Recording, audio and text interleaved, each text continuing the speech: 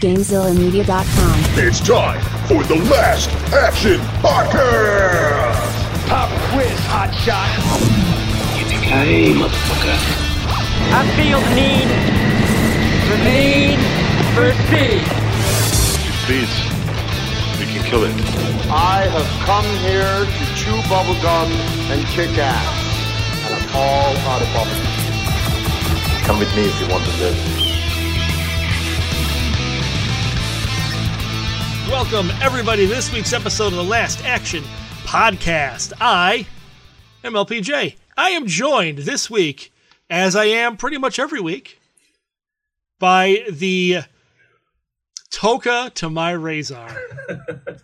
When was the last time I was not here? The last time when it was just like me and Sphinx? Yeah. I don't know, man. It's been a long time. I think when you wouldn't allow me to do the Willow episode with you guys, that was the last time I haven't been on. So that might have been it when we booted you from the Willow podcast.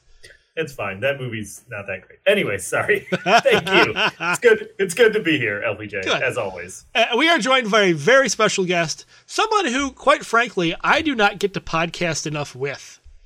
And I'm excited for him to be here, especially talking about this particular movie. We have, from The Legend of Retro, Xander.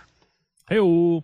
Now, I do want Ninja Turtles thing without me. You can't, no. And I want to say, one of the two original hosts of The Legend of Retro. Mm-hmm. Not, not the expansion team, Craig and Glitch. We're talking OG original 6. I was gonna say, if you really want to get down to it, it was Jazzy and Jay to start off. They don't count. Yeah. and you know what? If you really want to get technical, it was Chops and Jay to start out. Right. True. Yeah. Right. But anyway, welcome, Xander. Glad you're here. Yeah. Thanks. No problem. I'm happy to be here. I like your office. You had a nice little setup.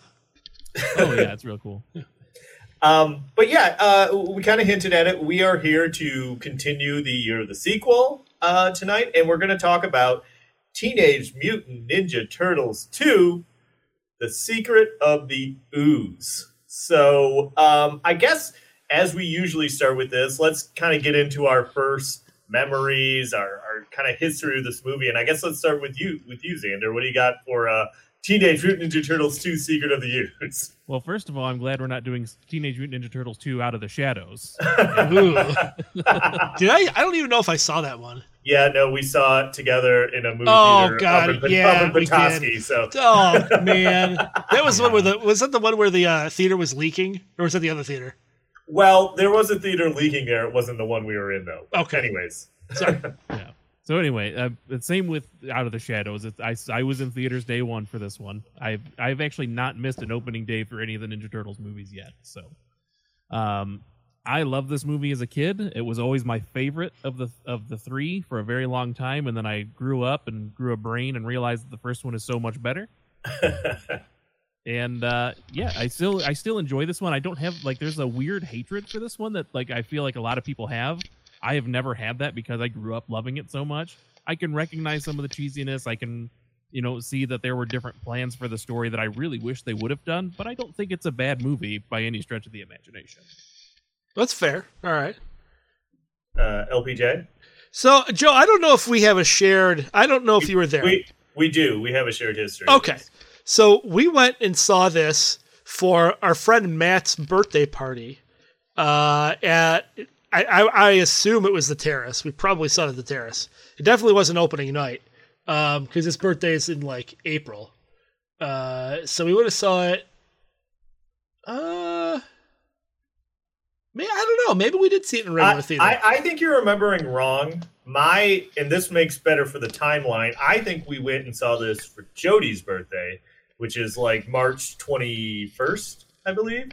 So, and this movie coming out March 22nd. I think that's how I remember it. It was for Jody's birthday that we went and saw it in the theaters. I will disagree because for Jody's birthday we went and saw No Holds Barred. No, we this is going off on a tangent. We watched No Holds Barred at Jody's house for a sleepover, and then we watched the pay-per-view. Oh, we watched, yes. We went to the theater for this one. Anyways, that's neither here nor there. Regardless. We saw it together back in 1991 in the theaters, right when it came out. Yeah.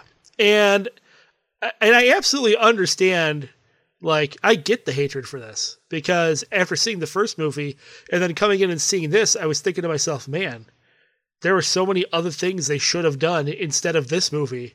And I remember being disappointed by it. I think, and we can get into this more, I think it's easy now to be like, oh yeah, it's disappointing compared to the first one, but as a kid, as 11 years old, like, I remember being like, yeah, this movie rules, and I revisiting it now as the old man I am, I had different thoughts, but I don't think it's one of those things immediately when you see it, you're like, this isn't as good as the first one. You're like, yeah, this is sweet, right? No, I remember not liking this movie the first time we saw it. I absolutely do. My tune has changed now, don't get me wrong. But at the time, I remember not liking it, and I wouldn't, not that I wouldn't watch it like later on, but I didn't seek this movie out to see it. I would always, if I was going to pick a Turtles movie, I'd watch the first one. I always would. I can't wait to talk about this more. My brain is melting because what I'm understanding now is that you didn't like this movie as an 11-year-old, but now you like it. Hold on, I didn't say like it. I said I don't dislike it as much. Like I don't understand the hate for it now as I did when I was 11. Well, yeah, but now we've got the Michael Bay movies to look at and be like, oh man, it could have been a lot worse. You're not wrong. You're not wrong at all. And this came out when Turtles were gigantic. Like, the first movie came out and they were pretty big, but this was really at the height of Turtle craziness. Yeah, this was just shy of a full year since the first one came out. Yeah. Yeah, that's wild that, like, I guess I didn't even think about it till I was kind of getting into the numbers for this, and I was like, wow, that was such a fast turnaround. And I guess they said that they were worried that maybe, like, that they wanted to strike while the iron was hot because they were worried that the popularity might fade. Like, so they're like, we got to crank this thing out and get it in theaters while people are still, like, really into the Turtles, which turned out to kind of be a baseless fear because the Turtles, are still popular today. I mean, not maybe quite with the same fever that they were at this period of time, when this movie came out, but still obviously iconic. So, yeah, I mean, I remember when the third movie came out, we were still buying toys for it. So, I mean, there's really no slowing down as far as this franchise went. Sure. I will say that if you guys ever do Ninja Turtles 3, I'll be here. Don't get me wrong, but I'm not going to really be happy about it. Yeah, that was. That's one. I remember seeing it maybe once. I don't remember much about it at all. So it would be kind of fun to revisit it, but.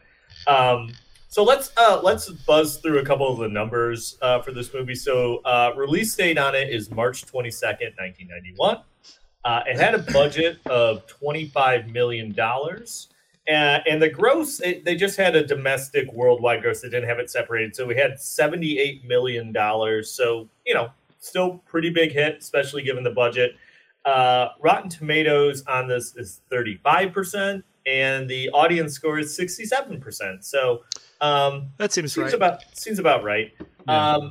Now, as far as the top grossing movies of 1991, big year for the podcast, LPJ. We have actually covered the number 1 and number 2 movies of 1991, which are Terminator 2 and Robin Hood, Prince of Thieves. Number 3 for 1991 is Beauty and the Beast. This movie, Teenage Mutant Ninja Turtles 2, came in 13th on the year. And then other movies we have covered in 1991. Number 18, Hot Shots. Number 21, The Last Boy Scout. Number 27, The Rocketeer. Number 29, Point Break. Number 56, Lionheart. And number 142, Showdown in Little Tokyo. Wow, that's crazy to think. Like, I remember seeing all of those movies around this time, like around when they came out. It's such a weird eclectic group. Like, I would go and see this movie, but at the same time, I would go and watch, a Jean-Claude Van Damme movie. Like, such a weird thing. And we've talked about it before. I feel like 89 through like 92 or 93 were like especially for us, LBJ, were like the real formative years of movie watching. So there's so many movies that came out those years that are like okay, these are like very important movies to me as a person now, you know. So, but yeah, so a lot of stuff in 1991 that we've covered. Oh, yeah. So I don't know if you want to talk about the cast because I don't. I'm going to rely on you, LPJ, because I don't really have a lot on these cast people. I mean, Ernie Reyes Jr. played Keno, and I remember him from Surf Ninjas. Yeah, he's been in a lot of things. He was in The Rundown. Oh, that's right. He was in The Rundown. I forgot. Yeah. He does a lot of stunt work. He still does a lot of stunt work. So he's mostly a stunt performer for the most part. Now, wasn't he the stunt double for one of the turtles in the original movie? Yeah, he was Donatello. Yep, he was. So this is the weird thing. So in the suits, they have the suit performers, they have the voice actors, but they also have stuntmen that are in the suits for the more dangerous stuff. So Ernie Reyes Jr. was the performer for Donatello, and he actually did some of the stunt work, but he didn't do like the real heavy stunt work. They actually had stuntmen to do stuff like that. But they liked him so much as Donatello that they wrote him a part for the second film. As far as like the voice cast goes, you know, like Brian Tochi and Robbie Rich. So Brian Tochi is Leonardo, Robbie Rich is Wrist as Michelangelo. They are in all three of the films. They're the only two that appear in all three of the films. The rest have been recast several times. The other one I wanted to mention was Kevin Clash. Ooh. Good or bad, he is the voice of Elmo. He's also the voice of Splinter and the puppeteer of Splinter. Obviously, things have turned a little sideways for him, and he's more of a controversial figure now than a beloved puppeteer now. But I'll let people just look that up on their own. I'm surprised you haven't mentioned somebody in your wheelhouse that was in this, and I forgot. Who, Frank Welker? No.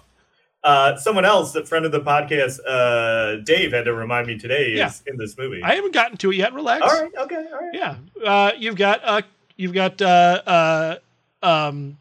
Kevin Nash as Super Shredder. So this was like Kevin Nash's big film debut. He was the Super Shredder. Granted, you can't tell it's him. It's just a huge dude in the Super Shredder costume, but that was for all him. of like 30 seconds. Yeah, for 30 seconds in maybe the worst death scene ever. Can I? You know what? Whatever. I'm going to jump a little out of order here. Can I ask you guys a quick question if you have an explanation? Mm-hmm. Why when he turns into Super Shredder does his costume change? Like his costume gets bigger and like that doesn't make sense, right? Like the ooze affects you as a person. It wouldn't make his like spikes and mask and stuff grow.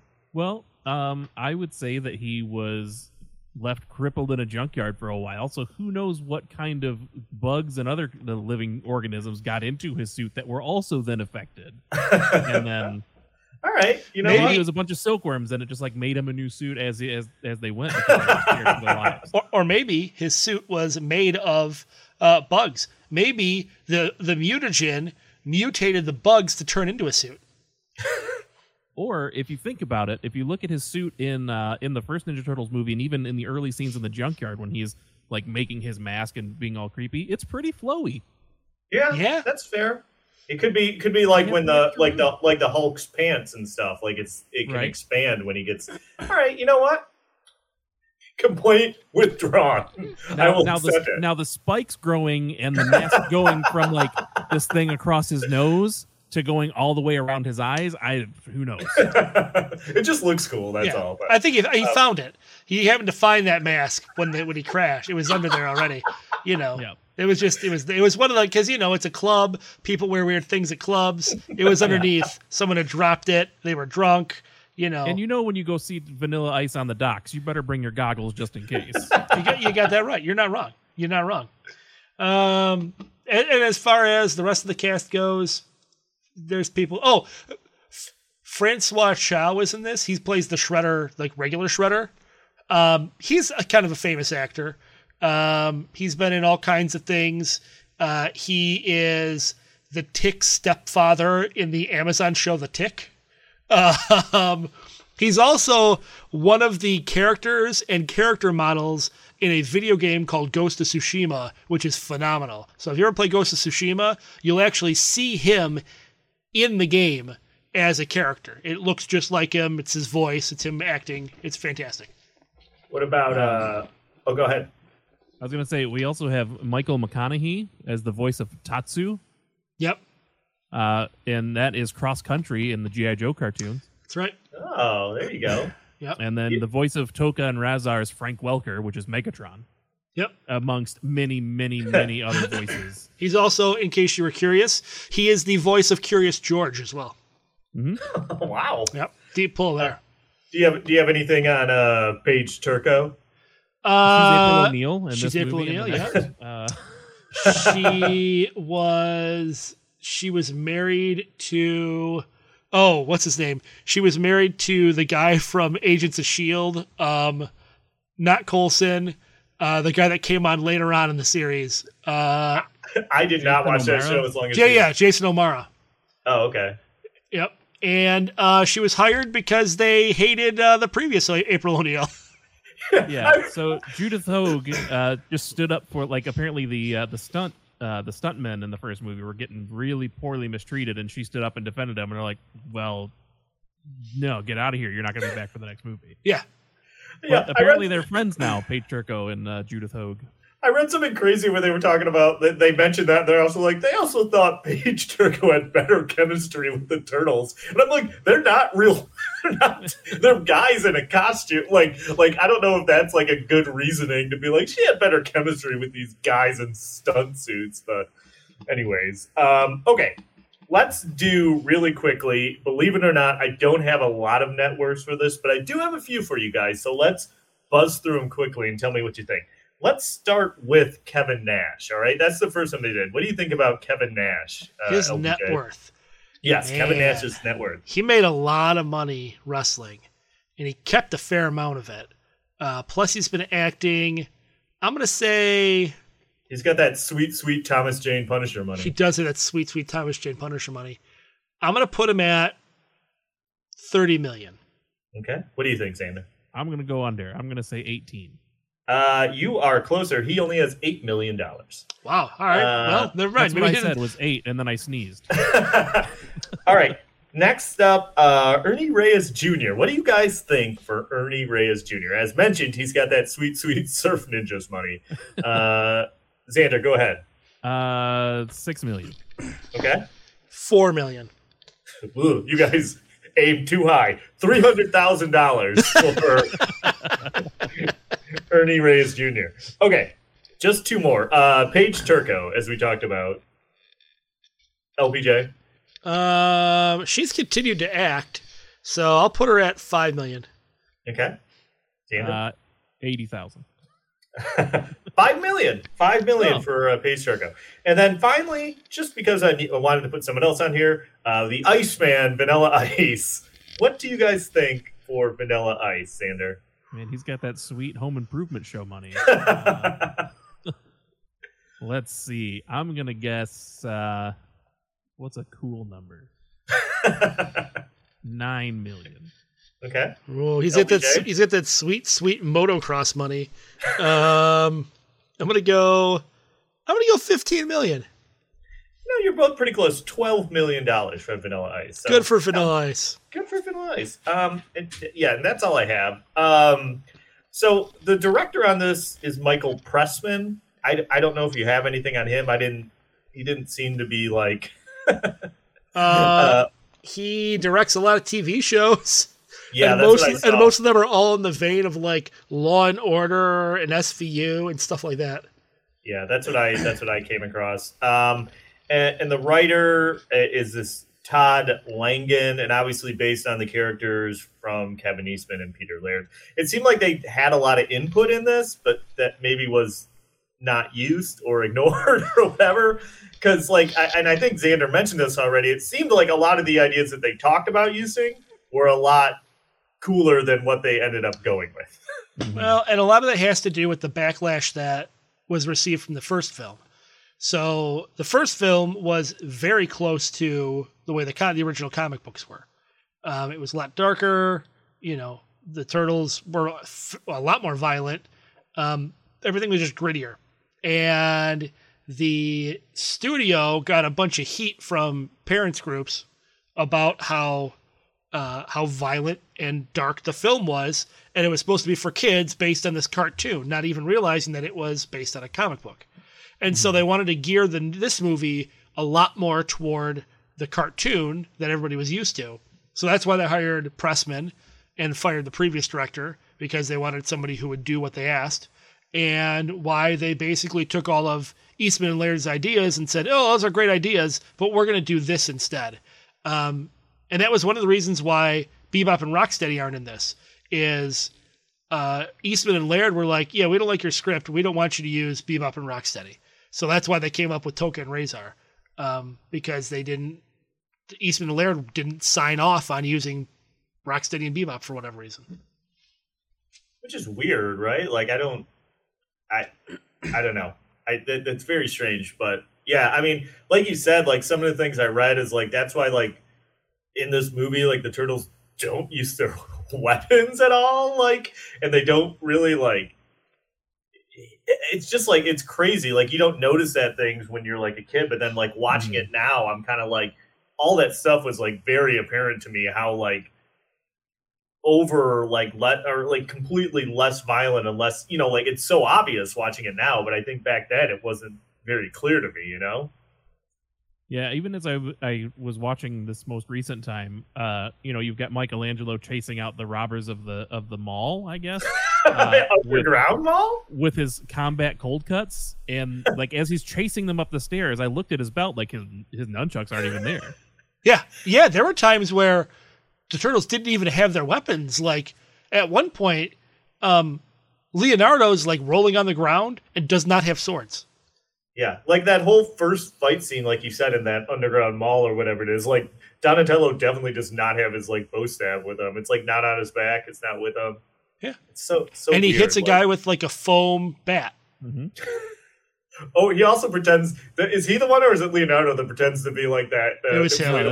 That's Donatello right before he hits him with the foam bat. Yeah. I know we're obviously gonna play a song from this, but the music, the score is by John Duprez. It wasn't anything of note, but obviously the big thing from this was the height of Vanilla Ice's popularity. They brought him on to do the ninja rap. Yeah. So we're gonna play it here. It is literally called Go Ninja, Go Ninja, Go. The Vanilla Ice ninja rap. Here we go.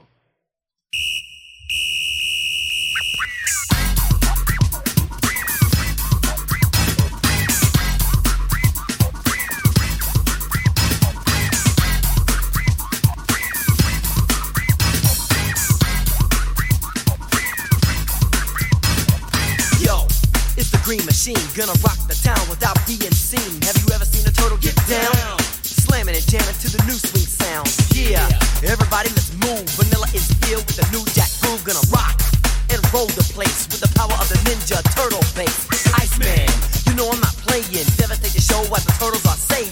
Ninja, ninja, rap. Ninja, ninja, rap. Ninja, ninja, rap. Go, go, go, go. Go ninja, go ninja, go. Go ninja, go ninja, go. Go ninja, go ninja, go. Go ninja, go ninja, go. Go, go, go, go. Lyrics, fill in the gap. Drop that bass and get the ninja. All right, that's plenty. So here's the insane thing I wanted to mention to you guys. And I don't know how true this is, but I like to give you these random facts on that IMDb has. This one, I didn't have time to research it further, but this is what it says. It says Frank Miller is an uncredited co-writer of the Vanilla Ice song Ninja Rap. Most specifically, he was responsible for the lyric, Go Ninja, Go Ninja, Go. Yeah, I read that too, and that is bananas if it's true. Like, what was Frank Miller doing there? Why was he writing songs for Vanilla Ice? Like, it's so confusing. Like, it's just a mystery. Well, I do know that there's several things in Ninja Turtles, the comic book, that are based on Frank Miller's Daredevil. So, like, the Foot Clan is based on the hand, and there's all kinds of other things. Casey Jones is based on, I don't remember exactly who, but it's based on another character. And so I don't know if maybe Frank Miller is friends with Eastman and Laird and was hanging out. I don't know. Yeah, I mean, maybe. Who knows? But I just thought that was kind of a wild fact that I never would have guessed in a million years. No. Haven't they also like said that the mutagen that like went down into the sewers was also what caused Daredevil's eyes to like have his powers? I don't know. Well, in the comics, no. I don't know if There's like maybe some weird internet, maybe it's just some dumb internet thing. Hey, you know, it's so tied to this, like in his love for Frank Miller. Like they are saying that this is when this accident happened. Some other kid was crossing the street and dropped his turtles or something. I don't know. no, because some weird connection there. In the comics, the way it worked is, so what they were going to do, what Eastman and Laird's plan was for the second film, is they were going to introduce these aliens. I don't remember, they're like the Utopians or the Utrons or something. Utrons or something. Yeah, and they're what eventually were the basis for Krang in the cartoon. And that the mutagen is what they use to power their ships and power their technology. And it happened to drop and fall, and that's what transformed the turtles. So I don't know if Daredevil the secret of the use was supposed to be that it came from aliens. Right. Drop that whole thing. As it is now, what's the secret of the ooze? I don't know. It's just ooze. The secret is that it transforms things like dandelions. So before we get into the plot, the last thing I had for you were the taglines for this film. And they're not good, and there's two of them. So the first one is Cowabunga. It's the new Turtles movie. Okay. Not wrong. Not inaccurate. And the second one is Back by Bodacious Demand. Also not inaccurate. It's true, but not the best taglines we've had on the show. But you know what?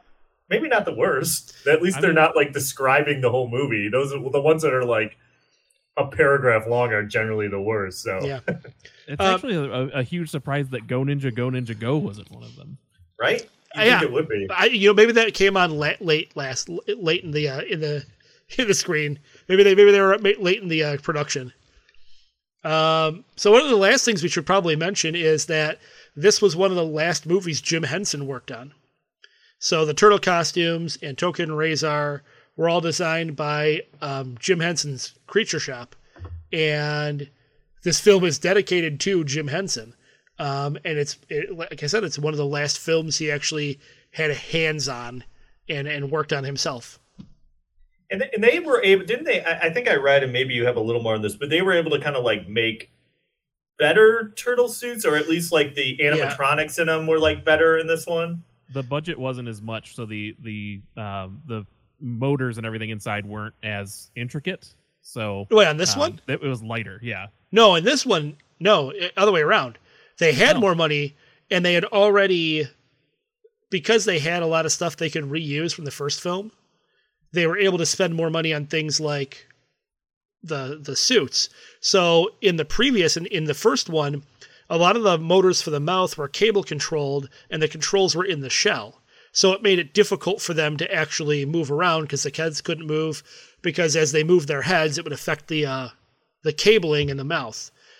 Now they were able to spend a little bit more money and make smaller servo motors and electronically control it, and all of the motors were contained in the head itself. So they could do more flips, they could move their heads more, they could actually emote more, and the facial expressions were a lot more, realistic, I guess you want to say.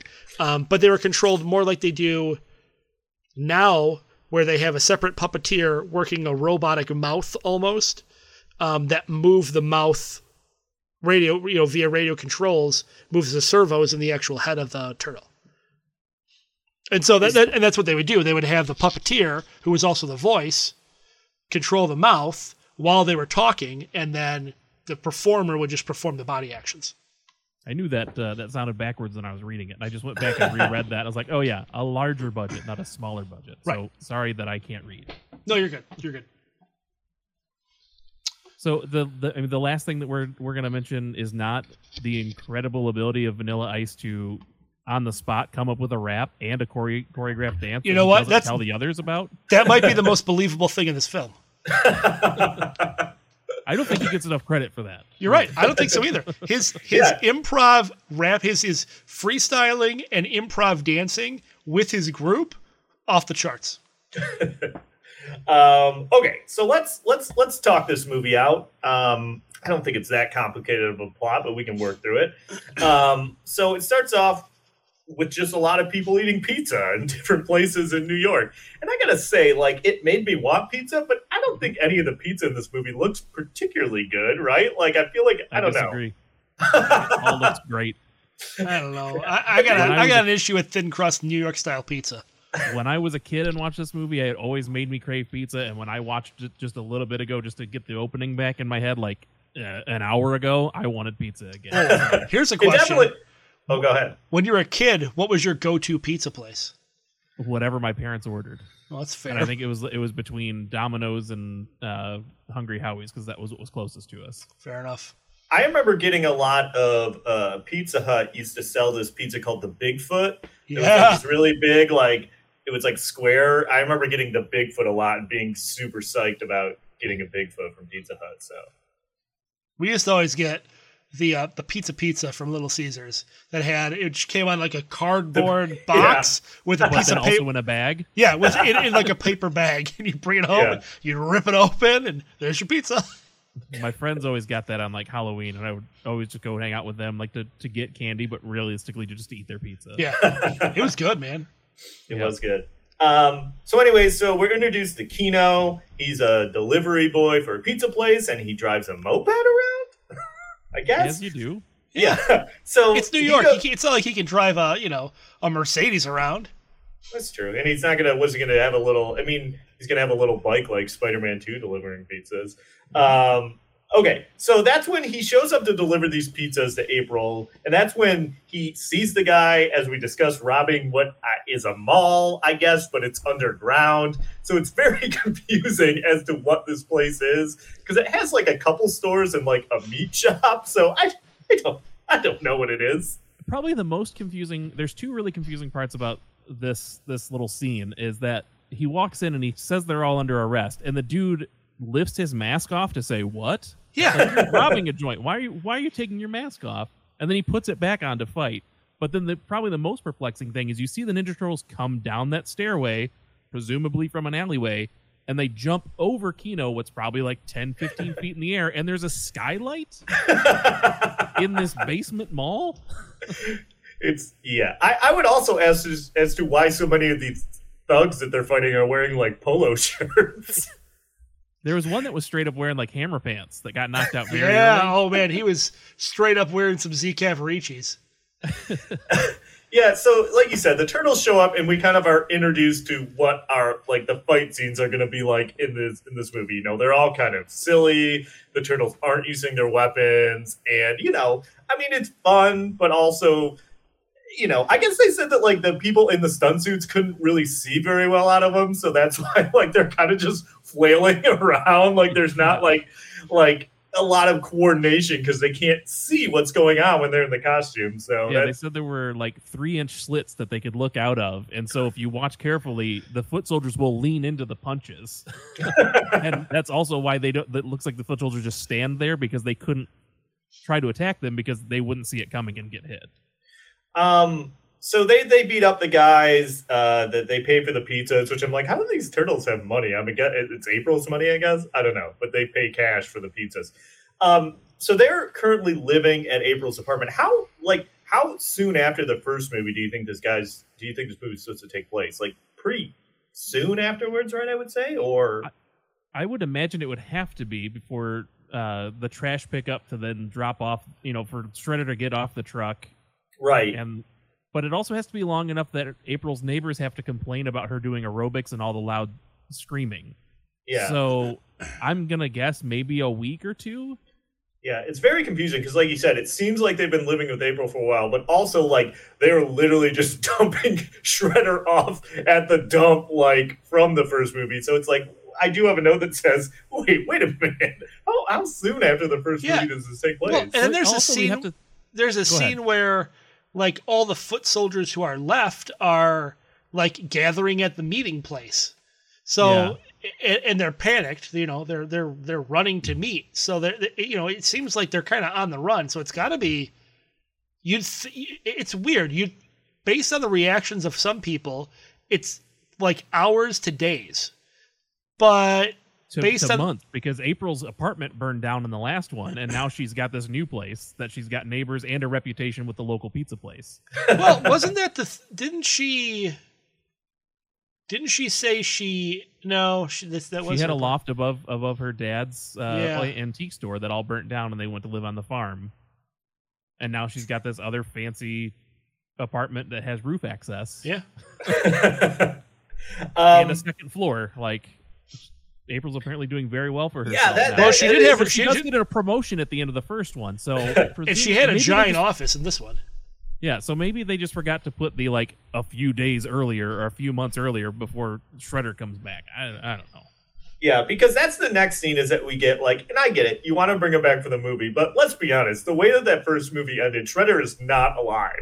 Like, you don't get smashed in the back of a garbage truck, and then you're like, no, I'm fine, I'm a little tore up, but that's it. Like, yeah, but you remember they were like, his face. He had a couple more cuts on his face. Yeah. That's all that happens when you get compacted. Cool. And the Foot are hanging out like in a junkyard. That's like their hideout. I do like that. That's the scene where like what's his name? Tatsu? Is that the second guy? When he's like, "Oh, I'm in charge," and then Shredder shows up and he's like, "Never mind." I do like that. And April's doing a story about TGRI. They're like, you don't really know what they're doing, but what they're actually doing is trying to find all the canisters of the ooze and dispose of them. And that's when the guys find the talked about giant dandelions. How could we miss this? It's like a giant patch of these huge dandelions. And it's like, definitely no idea how you missed those because they're very obvious. But like, okay, so Shredder's trying to find the turtles. So he somehow gets a spy in on April's news crew to watch her movements. And he sees the giant dandelion and he picks one and he takes it back to Shredder, right? Right. And then he somehow infers from this that like, oh, they must be responsible for the turtles, so we need to go to TGRI and get some of this stuff. That's like the leap that he makes based on the giant dandelions, right? Yeah, because really Shredder has no idea where the turtles have come from at this point. Right. Like prior to this. And then we get the big... He does know the connection between Splinter and the rat that scratched his face in the first movie. That's fair. Something happened to alter him. Yeah. Because the next scene we get is the one where, like, Splinter's on the roof, and he reveals, because they've been watching the story about TGRI, and he pulls out the canister from the ooze and shows that it actually says TGRI on it. This is neither here nor there, but I just want to ask you guys, because I have a note. Why don't they get Splinter something nicer to wear? It seems like he's wearing that, like, wholly, like, ripped up bathrobe in all the movies, and I'm like, I know he's a giant rat, but get him something nicer to wear, right? Perhaps he's very attached to his former master, and that's a similar outfit to what his master wore. That's the only thing I can think of. Could be, maybe. Why is he the only one concerned about covering up his body? Well, that's true, too. It's not like there's a lot of rat clothing stores laying around. Yeah, but he's the size of a person. You could put people clothes on him. Person clothes on him. Yep. So anyways... This scene, this is boggling to me. You guys will have to talk me through it. So the Foot Clan show up at TGRI right before the guy is about to get rid of the last canister of ooze, and they get it from him, right? They're like, we got this ooze, we got the professor, and seemingly leave, right? Turtles show up, they go in, like Donatello's on the computer, and they're checking all this stuff out, and then the foot show back up. And I'm like, didn't they leave? Like, I don't understand. It wasn't like the turtles caught them in the act. They seemingly left. Turtles show up, and then they come back in to fight them. And I was like, I was confused on the timeline for that one. All right, so I feel like I did this a lot in the first Ninja Turtles episode we did, however long ago, and I just defend every possible angle there is. Okay, so I'm here for it. You've got the Foot Clan, this army of ninjas who are going to come in and take over this scientific research lab. This is a very high-tech place. You can see it looks like they say it looks like an arcade was in here, right? Yeah. So there no doubt have security cameras.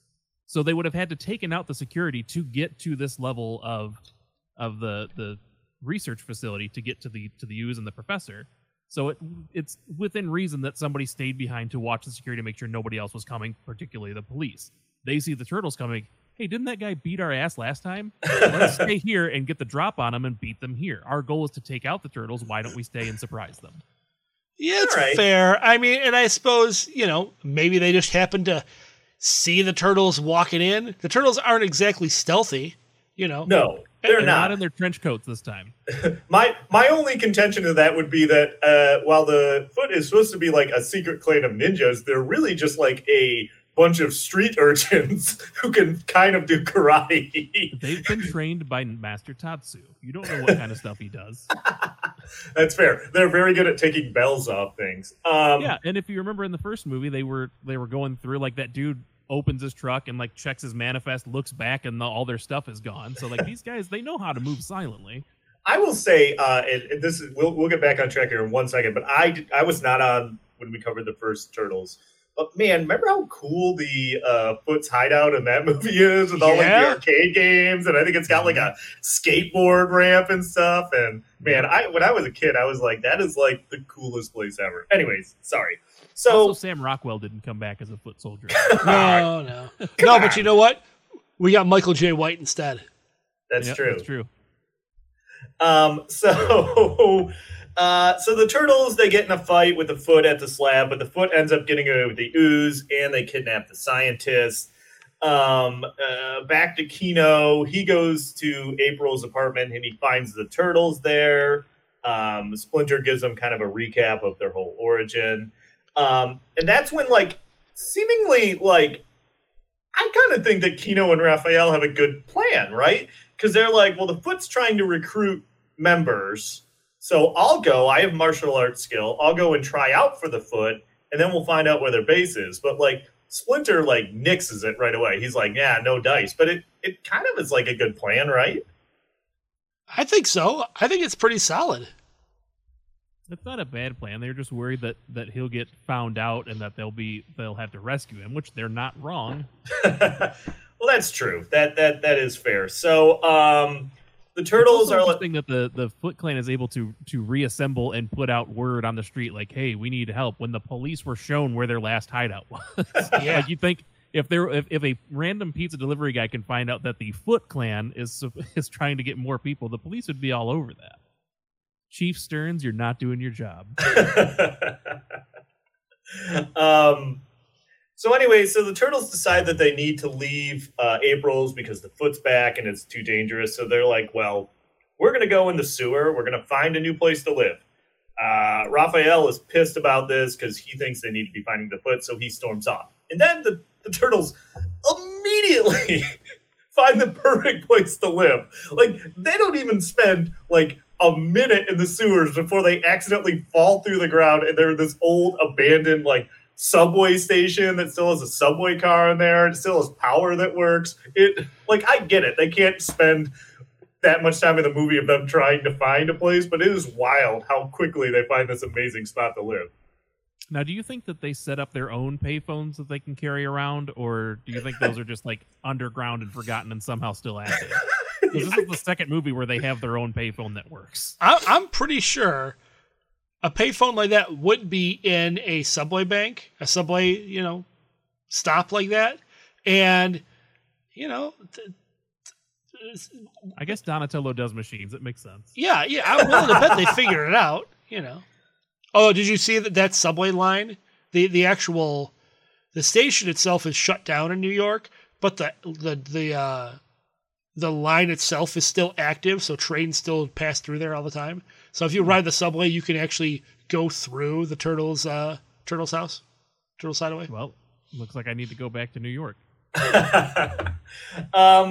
So anyways, during this time, like Shredder's plan is like, we have the ooze, I have the scientists, I need to mutate some things to fight the Turtles because we can't beat them.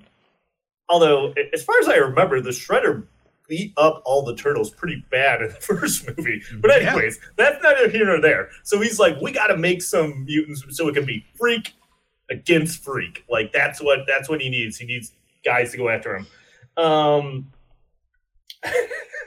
It's funny we talked about this, but I have a note because they call April because they can't find Raphael, and I said, how do they have a working phone down there? Well, we covered that already. So Shredder decides he's going to mutate a wolf and a snapping turtle. Now, like, wolf, okay, cool. Like, snapping turtle, really, they couldn't think of anything different than a snapping turtle when the turtles are the good guys of the movie? Well, maybe he's still sore over his loss and thinks part of their skill is the fact that they were turtles. If you remember, they did team up. Oh no, this is the end of this one that they team up and they hit him with the shells. Well, it's just a more vicious turtle. Could be just like the fiercest animals possible. It's like, I'm sorry, when I think of fierce animals, I don't often go to a snapping turtle. Look, the Foot Clan just went from a giant warehouse on Laird Island to this random junkyard. They have to take what they can get. He said these were the most fearsome animals they could find. Yeah. Oh, okay. All right. Whatever. Anyways, so they mutate them, and perhaps my favorite part of the movie is when they first revealed Tokka and Raza, and it turns out that they like accelerated their growth process, so they're big, but they're still infants in their mind. So they start calling Shredder Mama, and he's like, "They're babies!"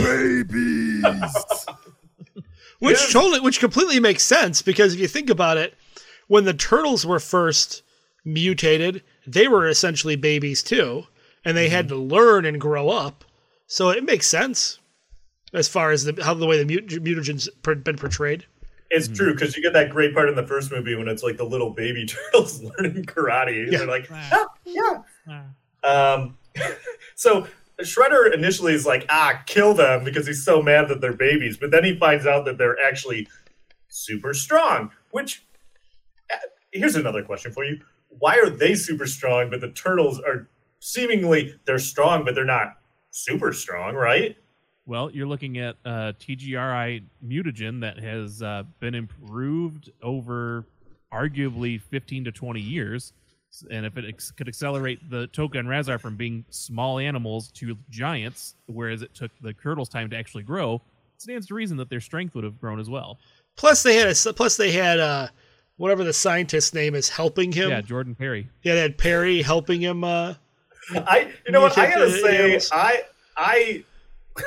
I love having Xander on this episode. To like, I wish we could have him on every episode that baffles me, because like all his explanations, I'm like, you know what? Yeah, okay. You know, like they're helping me out. You know, I appreciate it a lot.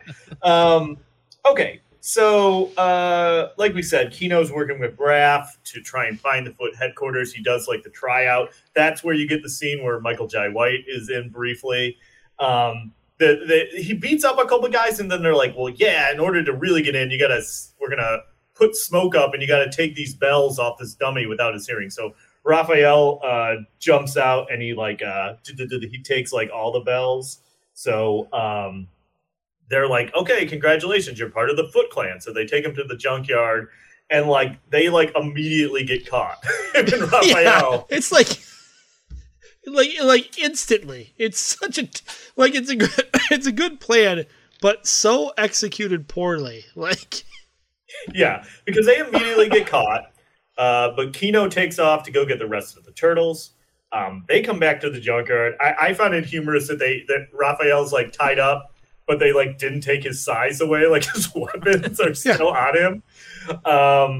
they get caught in a big net, kind of like Return of the Jedi style, if you will, because they all get definitely pulled up into the net.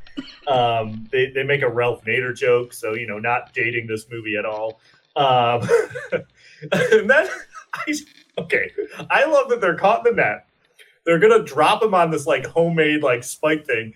Splinter shows up with a bow and arrow, shoots down the net, saves him, and then is like, all right, peace out, and just leaves. Yeah, he's just done. Why didn't he stay and like pick off some foot soldiers with that bow and arrow or something? Like there's still overwhelming odds, but he's just like, nah, it's fine. I'll see you guys later. I'm sorry. I mean, he's old. He's clearly having trouble getting up and down the stairs, So he just doesn't have it in him to do it. Maybe that was his only arrow. No, he had a quiver full of arrows. I would like to point that out. I also would like to say that he says cowabunga after he shoots him down. So anyways, the turtles are fighting the foot. Shredder's there. He's not fighting. He's just standing around. I don't know why he doesn't jump into the fray. But anyways, so the turtles are seemingly turning the tide against the Foot Clan, and then they unveil Toka and Raza. How he came up with those names, I don't know, but that's their names. They kick the turtles' butts. They're super strong. They're throwing them all around. But the turtles, they rescue that scientist dude, and then they beat it out of there because they're like, we're overwhelmed. So they take this guy back to their new house. He like kind of tells the story of what happened, and they're all kind of bummed to find out that like their creation was like, it was just like an accident. Like we were transporting this stuff to dispose of it, and we lost a container, and that's how. So it's like I think particularly is it Donatello that's really upset by like finding out their origin. Yeah, but and I think like I think what did that he plays expect? into I think that plays into the lost subplot of it being aliens. Yeah. Like of course he's going to be upset. And maybe that was a big thing, is that he is upset, and they find out, oh shit, it's aliens. Maybe this is cool. I don't know. So Shredder's like, well, we gotta lure the turtles out. So they're like, well, we'll send Toka and Raza. I like how they're like, we're gonna send Toka and Raza out, and they trash like I don't know, like a block of the city. Like, Steve. April O'Neil's just one reporter. Fair, but so they're like, oh man, they're gonna keep trashing the city unless the turtles show up at this like designated site to fight the Foot and Toka and Raza. So the scientist guy, him and Donatello, he's like, well, I built in this thing into the mutagen that can be used against them. So I think we can create this anti-mutagen to use, and that will turn them back to normal, right? Like that's the easiest way to explain what happens. Yeah, basically. Okay. So, and also, gosh, I'm sorry, I have a lot of questions, but it seemed like they made it look like they used all the ooze to make Toka and Raza, but then like he's still got a canister full of ooze when the Shredder shows up at the junkyard or the construction site where they fight. So I don't know. Well, anyways, but if Professor Perry had to come up, if he had to use the mutagen and build in a way where he could counteract it, it stands to reason that he made more. Like if he's going to use that and make it to accelerate or whatever, if you've got Shredder standing there with his knife hands, and make this mutagen and make them strong, why wouldn't he want more? In case it's, All right, you know what? I'll take that too. So they have to get the Toka and Raza to ingest the mutagen. So they try and trick him with these pre-fight donuts. And then they make it seem like the plan doesn't work. But I guess it does work because they apparently eat enough of it that they're able to still use it against them a little later on, right? They just didn't eat enough of it for it to work right away, I guess is the problem. I don't know. That's what it seems like. Although, why would Shredder just stand there and let them eat donuts? I don't know. So they start fighting again.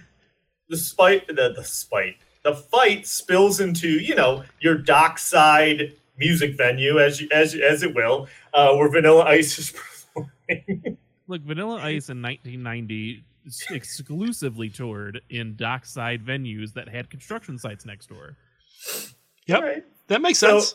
And like you said, that's where Vanilla Ice sees the turtles come in. He's shocked at first. Then he's kind of into it, sees them fighting, and immediately composes the ninja rap. With a little help from Frank Miller. With a little help from Frank Miller. Yeah, there is that. Now, it could have been a different song that he's like, I was going to make this a different rap. Like, I can't even think of a word that almost sounds like ninja off the top of my head right away because I'm not a wordsmith like Vanilla Ice. But he does go to his guys and he goes, "Hey, guys," he whispers something, and then they go into it. So it could have been a just slightly altered, like, "Hey, remember that one song we've been working on? Just roll with me, but stick with that choreography." He's like, that song we were working on, but instead of that, it's going to be ninja rap. And they're like, "Oh, okay, yeah, let's go with it." Okay, so we're at the finish line here. So Toka and Raza, they're able to like kickstart the anti-mutagen by like shooting fire extinguishers down their throat, right? Like that's what kind of kickstarted. Yeah, the carbon dioxide. The carbon dioxide in a fire extinguisher, which I don't know if carbon dioxide is in a fire extinguisher specifically, but yeah, they shove it in their mouth and spray it. So they fall asleep. They eventually turn back into just a wolf and a keytar. Not a keytar. God dang it! Why'd you say keytar? Because can you imagine if it was a walking keytar that the turtles had to fight? This would be a vastly different movie. A wolf and a snapping turtle. I'm sorry, I was looking at my notes, and the next one talks about a keytar, and I got jumbled. So I do love that in the later video games where you have to fight Toka and Razar. When you beat them, they do turn back into a little dog and a little snapping turtle with a keytar. So the foot show up. They fight the foot. They of course beat the foot. That's when the turtles have like that choreographed dance to the song, which is wild. Shredder shows up. He's holding a girl hostage, and he's holding Kino hostage, and they beat him with a keytar. That's what I was trying to say, is that they play a note really loud on a keytar and like blow him out of the club. Yeah, Back to the Future style. McFly. Yep. I do. I have a note that says, "Man, a wolf in this club is probably pretty dangerous just to be like walking around all these people." But it's heavily drugged. It's cool. So, okay. They're out at the docks. Shredder takes the ooze, becomes Super Shredder, enter Kevin Nash. The turtles don't actually fight him at all. He is in such a rage, he just basically smashes the entire dock, and it collapses on him. The turtles are fine because they go into their shells and they're in water and they're fine. But, like, okay, this will be the last thing I ask you to explain. So, okay. Shredder, he survives getting mashed in a garbage truck, right? Mm-hmm. But then this one, a dock falls on him, a wooden dock, and that's it? Like, he's dead? Like...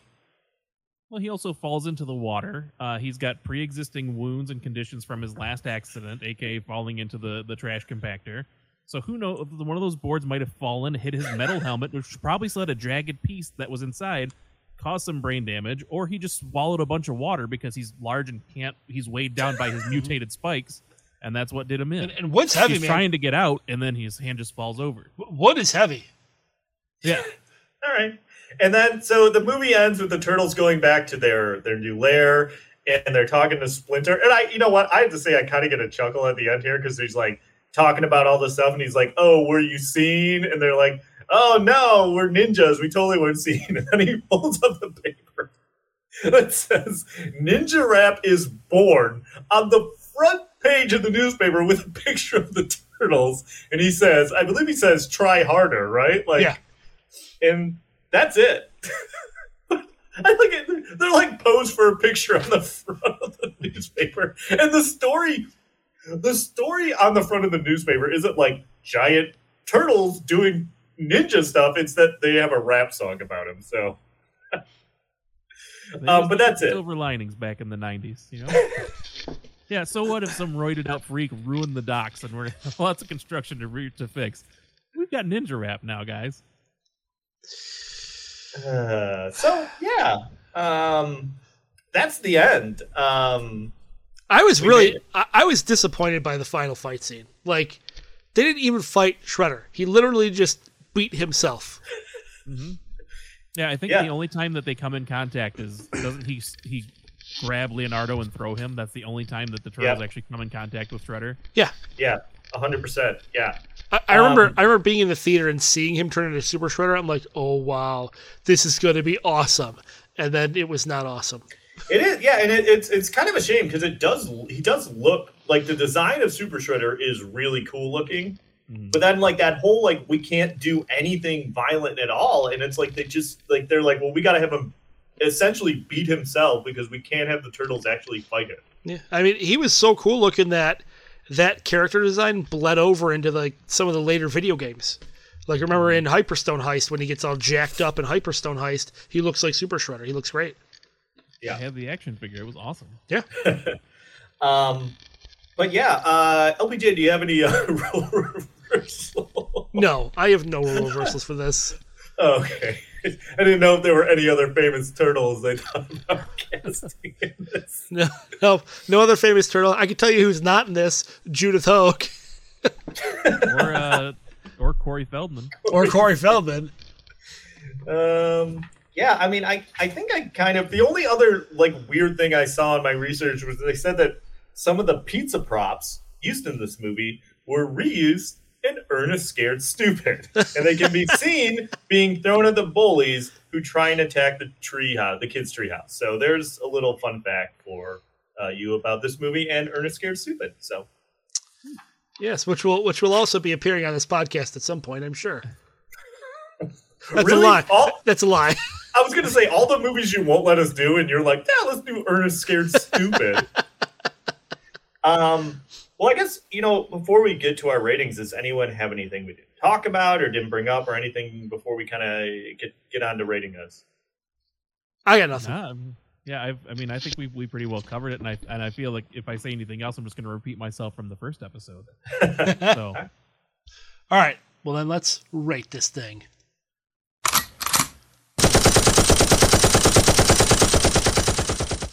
All right, there's Andy Man. As the guest of the show.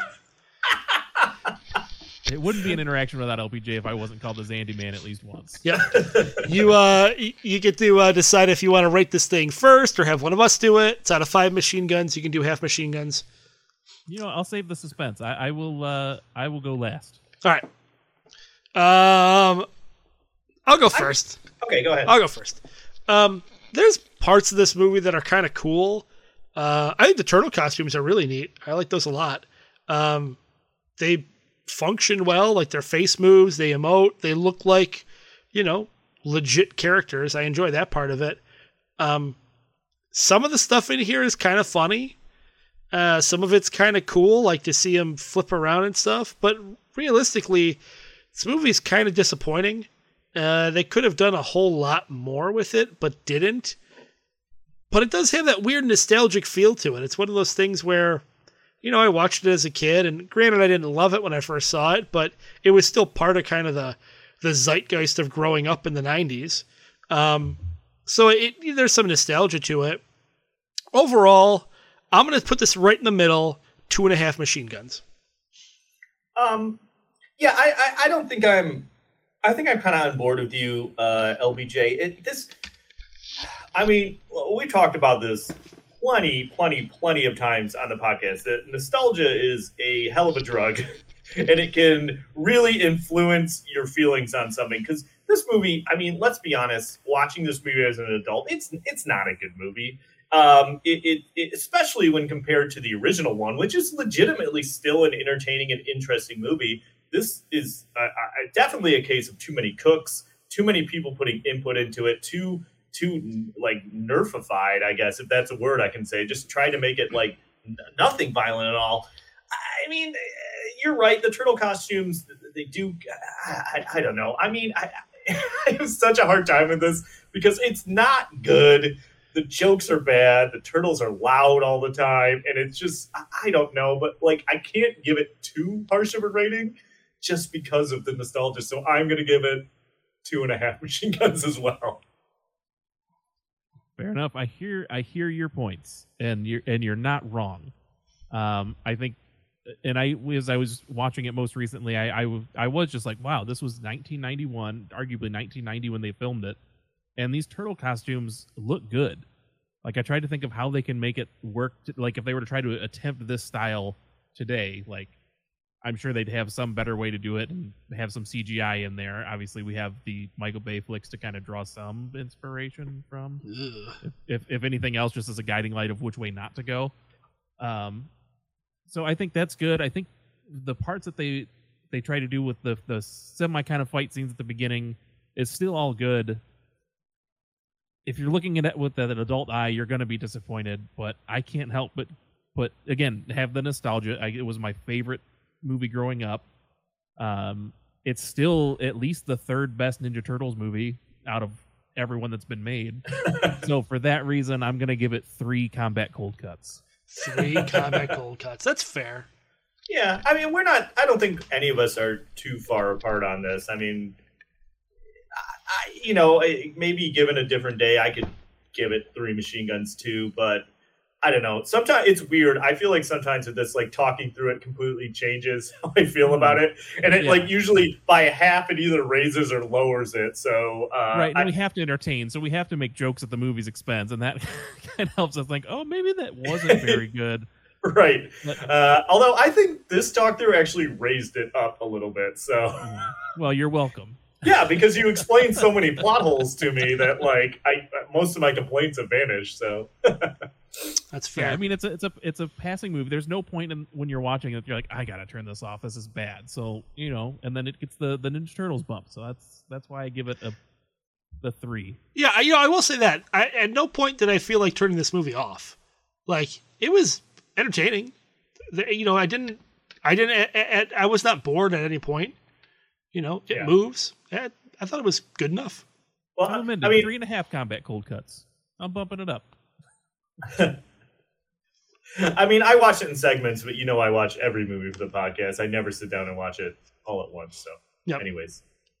All right. Well, I think we hit that thing pretty hard. Xander, is there anything you want to plug? I mean, I guess I've got this show, Legend of Retro. On the Gamezilla Media Network, where we talk about old video games, old video game music, and all that kind of fun stuff. If you like the style of Last Action Podcast, you're sure to love our show. So, you jerk! I can't be on the show and not point at the similarities and clearly the inspiration. Oh, I flat out ripped off your show. Let's be honest, I ripped your show off. That's fair. So we have episodes airing every Thursday. I stream on Twitch sporadically. If you want to watch me play some old video games or even some new stuff every once in a while, it's twitch.tv/Zando Calrissian. If you're familiar with Lando from Star Wars, just put an X where there would be an L and you got me. Other than that, the only other thing I want to push is a Mighty Ducks episode. It's got a sequel. I'm just saying you could start with D2. That's fine. You know what? There's a lot of ground support for a Mighty Ducks 2 episode. I will say this. I'm on board and I will do it. Your gatekeeper, as with most interesting movies we want to cover, is one LPJ. So I'm going to say now, and it's already happened before, but if you want this episode to happen, get on the Discord. Go to the Last Action Podcast channel and let LPJ know that you want a Mighty Ducks 2 episode. So actually, how about this? So we had a thing a little while ago on Last Action. So it's such a ripoff that I keep getting the two confused. Legend of Retro, where we challenged people to join Patreon to get the glitch to rap about Gauntlet character, right? So how many Patreon boosts do we need for a Mighty Ducks episode? Like, we're talking dollar amount? We asked for four new $5 patrons who wanted a glitch wrap, and if I'm not mistaken, I'm pretty sure we got it, and it's in the works. How many Patreon subscribers do you need for a Mighty Ducks episode? And let's be don't be like, I need 50,000. No. Don't be a dick. Let's be honest. How many do we need? All right. Oh God, you son of a! Paint me in a corner. Oh, I hate you. And we'll talk about Patreon next if you aren't. Maybe this is why you're not on very often. All right, because I come up with good, reasonable ideas. I will commit. If we get 4 more $5 patrons, I will commission, I will be on either a Mighty Ducks 1 or a Mighty Ducks 2 episode. Whichever the It's gotta be 2. All right. I will do a Mighty Ducks. I will be on for Mighty Ducks 2. We will do so. If we get 4 more $5 patrons, and when you join, you got to make sure you tell us that that's what it's for. Then we will do a D2 episode. Mighty Ducks 2 D2. And in the vein of Glitch calling out himself for like doing the Hot Shots episodes, I just want to throw this out since we're kind of running out of comedic kung fu things. If you do a Kung Pao episode, I need to be on it. You know, we've gotten a couple requests for that. I don't know if they were both from you or not, but they might have been. They might have been. I've never seen it. Oh man, it's the stupidest movie you'll ever see, but it's so good. I've never seen it either, actually. Maybe. Is there a lot of kung fu fighting in it? Is it actiony? It's so Steve Odekirk actually just took a bunch of old footage from classic like kung fu movies and just spliced it together and reshot some stuff with the actors that kind of looked like those people and just spliced it all together and make this goofy comedy. So yes, Bob Odenkirk? There are some fights, yes. Oh, it's an Odenkirk film. Yes. Okay, I'd be down for that. I love Odenkirk. And I'm pretty sure it's streaming free on YouTube. Okay. Because I was just recently telling somebody else about the movie. All right. And so if we do it, you want to be on that episode? Oh, for sure. Okay. All right. We'll see what we can do. See what we can do. Yeah, we won't even have to make it a special Laugh Action podcast brand. We'll just make it a regular Last Action. We'll see what we can do. There you go. All right. Excellent. All right. Well, that's all I got to push. How about you guys? You guys want to talk about Patreon or anything else? Well, I guess we might as well talk about Patreon at this point. So, check us out on patreon.com. And if you contribute $1 a month, you get extra votes. You get what the hell's our other show called? I'm blanking on it now. Wow. Post-credit scene. No, the $1 one. State of the Zilla. State of the Zilla, thank you. God, I've been on like 4 of them. So State of the Zilla, which is kind of like we all mesh together and talk about whatever we want. Mm-hmm. And that's always a lot of fun. And then if you do $5, you get the post-credit scene, which is our extra show, we're actually recording one tonight. And then you get an extra show from all of the shows on the network. Legend of Retros, which is our Game Shark, where we just kind of take a random retro topic and talk about it as opposed to doing a deep dive on a specific game. Yep. Or also the draft, which I host. Yep. Every time you guys do a music draft, not every time, but the most recent several times, I've hosted your draft for the music bracket that you guys do every year. That's always a lot of fun. And then all the networks have shows. We have Behind the DM Screen for Noobs and Dragons, things like that. And then we obviously have tons of other shows on the network. We've got Noobs and Dragons. We've got the Gamezilla show. We've got Legend of Retro. You can check out all those shows. Check out all of our streamers. Go to GameZillaMedia.com. You can see it all there with links to everything, including our Discord. So if you do become a patron, make sure you log into Discord and let me know that you have joined Patreon just to get me to do D2 Mighty Ducks, the sequel. 4 of them. And that counts if you are a $1 subscriber that bumps up to a $5, right? Yes, that does. Absolutely. If you go from $1 to $5, we're good. I cannot believe you just made me commit to that. Oh, this is why you're not coming back. Fair enough. We're never doing Kung Pao. Never. Not at this point. Sorry, buddy. Nope. But anyway, Xander, thanks for being here. Yeah, thanks for having me. Maybe I don't know. Maybe not. Thanks for being here. I haven't decided. I loved it. To me, this is great. Like the episode is great, and then this coda where you strong-armed LPJ into this was even better. So I thoroughly enjoyed every minute of this episode. Well, I'm happy to be here. I just got LPJ'd. Yeah. Normally, I'm the one strong-arming people into doing things, and oh god, tasting my own stupid medicine. Well, at least I didn't make you almost throw up laughing, pretending to be the Hamburglar.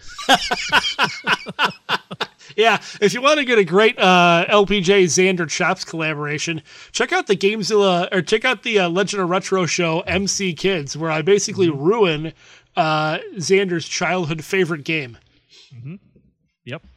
You know, I gotta be honest with you. I've heard so much about that episode, and I've never actually listened to it. So I think I need to make that a priority because it's like really been built up now. Like I hear so much about this MC Kids episode that I like. It's just like a complete train wreck. Maybe I don't know. It is. So basically, what it is I was really excited to talk about this game. I had some really cool notes, right?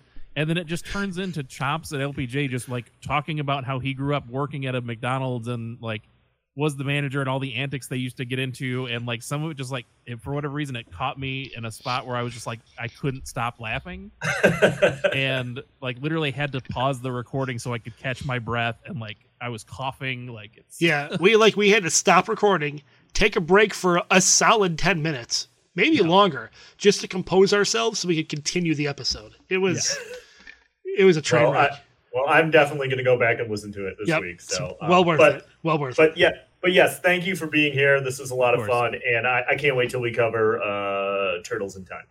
Turtles in Time. Good God. Let's just skip through to the 2007 animated one. Wow. All right. Well, that said, this episode of the Last Action Podcast has been terminated. But we'll be back. Go! I made another